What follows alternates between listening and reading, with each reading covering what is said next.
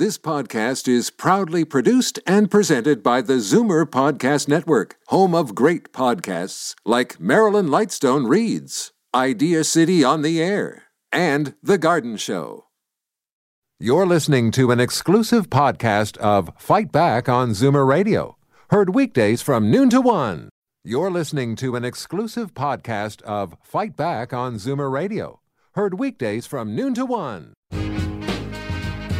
Now, Fight Back with Libby Znaimer on Zoomer Radio. Good afternoon and welcome. Today we follow up on yesterday's big story, the disciplinary hearing for convicted serial killer Elizabeth Wettlaufer at the College of Nurses of Ontario. Yesterday we were on air while the hearing was going on, and the main thing that our expert guests wanted to learn was what, if anything, the college did when they learned that Wettlaufer had been fired for 10 serious workplace violations involving medication errors. That was back in 2014. Well, we found out that the college did nothing. It chose not to investigate further, not to try to strip Wettlaufer of her license, because, apparently, they were told that Wettlaufer was upfront about making medication errors and, according to that report, had no, quote, underlying issues. So we want to hear from you. What do you make of that? The numbers to call, 416-360-0740, toll-free 1-866-740-4740. Yesterday, we did not have enough time to take all of your calls, so you can call back today. But right now, we have Jane Meadus of the Advocacy Center for the Elderly. Jane was in the room listening to the hearing yesterday, and she joins me now. Hi, Jane. Hi, Libby. How are you today? Fine. How are you? Oh, I'm pretty good. So what did you make of that bit of news coming out of the hearing? So the college provided information about two different incidents that occurred with Ms. Wettlaufer over the years. The first being stealing medication in about 1995 that resulted in her and being caught being intoxicated at work, where she was fired from a hospital, although it was unnamed. And at that time, she was found to be, they had incapacity proceedings, got evidence from two experts, and there was a restriction placed on her license for a year, and she complied, and that remained on her license for 6 years. So that was sort of the first thing we found out about. What do you mean remained on her license? So she was restricted for 6 years, or just restricted for 1 year? But the information was on her license for 6 years. In the legislation at the time, at the end of 6 years, that information, if you didn't do anything else, if you had no other issues, it was removed from the public record. So it would still appear in the records, obviously, of the college, but it would no longer appear publicly. Okay. And so that legislation has changed. It's not an automatic taking off of your public record anymore. But that was the legislation at the time. So that was the first thing we heard about. Then the second was about the incident with respect to the medication, which occurred in March of 2014, where she was found to have administered insulin belonging to one resident to another. So a resident who required insulin was given the insulin belonging to someone else. At that time, it was reported to the college. Okay, just a minute. But the person who got the insulin actually needed it, or? That's correct. Okay. So, we don't know anything about. It was a different kind of insulin. We don't have any more information than that specifically. There appeared to have been some other evidence of perhaps other incidents that had happened. This was not divulged at the hearing yesterday, but this seemed to be the culmination of a number of issues. It was reported to the college. The college spoke to the director of nursing in the facility and was told that she had admitted the error, had always admitted errors when they'd come up. They had no reason to believe that there were any issues with respect to that there was anything other than medication errors, and the college chose not to pursue it any farther. Whoa, Jane. She always admitted medication errors? Excuse me? Yes. So somebody who makes repeated medication errors, that's okay? Well, we don't know what the errors were. We don't have any other information. So it's a very difficult thing to look. I mean, we're always looking, right now we're looking back. And we don't know what the severity of those errors were.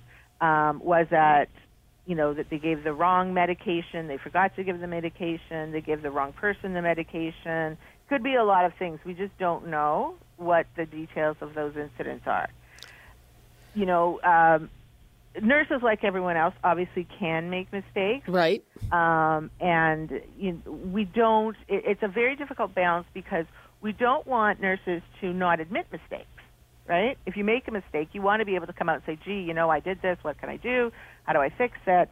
I think that one of the problems that we see here is yes, there was the history, absolutely. We don't know the details of what even now we still don't know the total history of those incidents. I'm not sure that nurses and directors of nurses really are the experts in investigation of these issues. Mm-hmm. I don't think the college probably has the ability to investigate every single medication error that comes across their desk. If the person was fired, the question, I think, if it's that serious, should they be looking at it? If the home thinks or the employer thinks it's that serious that they're firing for cause, maybe that's something that there should be some change in the legislation to say that there is a mandatory investigation in those circumstances, because obviously she was able to go to another employer, and what we understand is she provided some information about the firing, that it was medication error related, and they still hired her. So, there's some issues here with respect to, what kind of due diligence are homes able to do? What kind of, what are they able to actually investigate those things? She's also working at night, and the issue around the supervision on night shifts is a really big issue, and we don't know. I think the other issue here is the fact that, in retrospect, it was insulin. And when we heard, a lot of the recitation of the facts in the first part of the hearing, we did hear about her, using other people's medication, insulin, to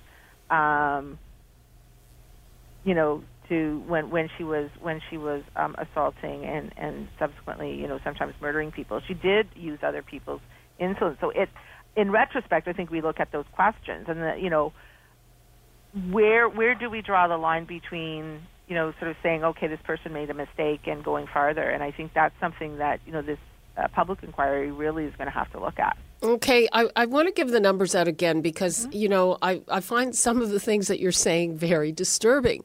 Because even in this hearing yesterday, after this woman has confessed to being a serial killer, we still don't know all the details of her past mistakes. No. You, an expert, are also telling us you don't think that the college has the wherewithal to investigate a lot of these mistakes. I'd like to hear from people on what they think, and does it worry them that this is the regulation body, this is the police of nurses?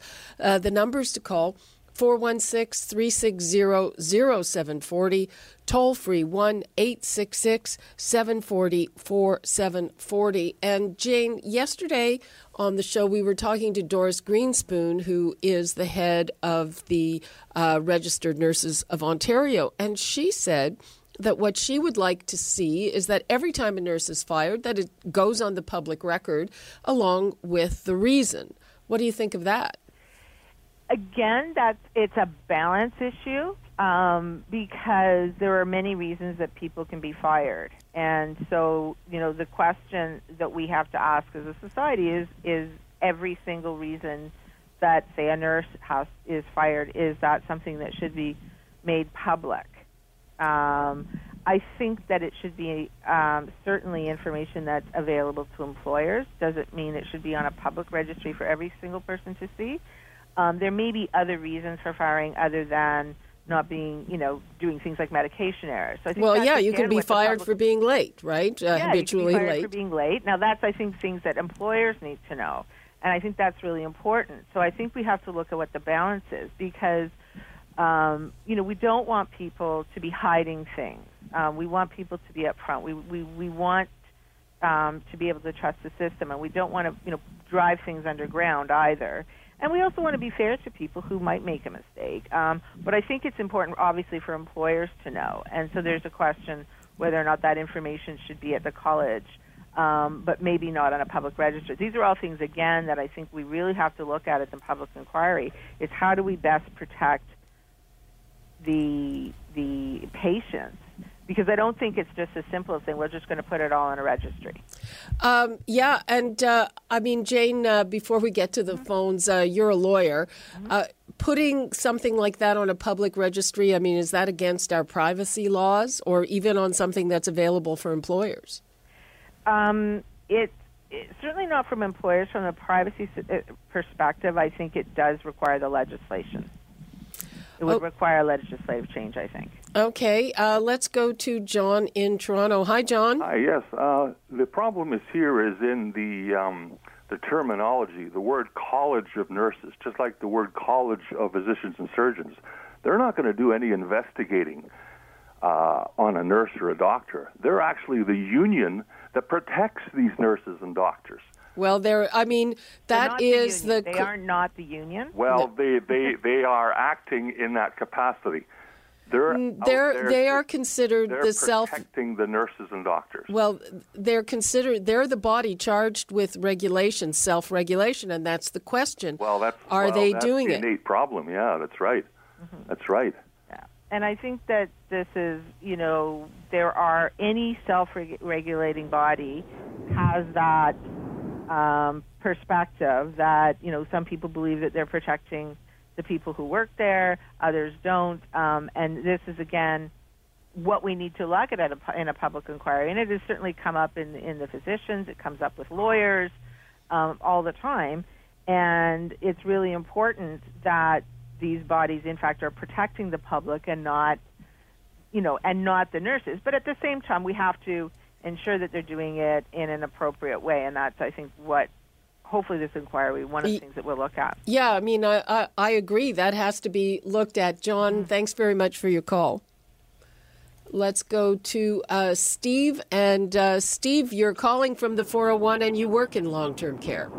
I do, correct. And I think something that's not being discussed nearly enough, and I hope maybe it will be in the inquiry, is the union's involvement in nursing homes being unable to easily fire nurses who are irresponsible and should be fired.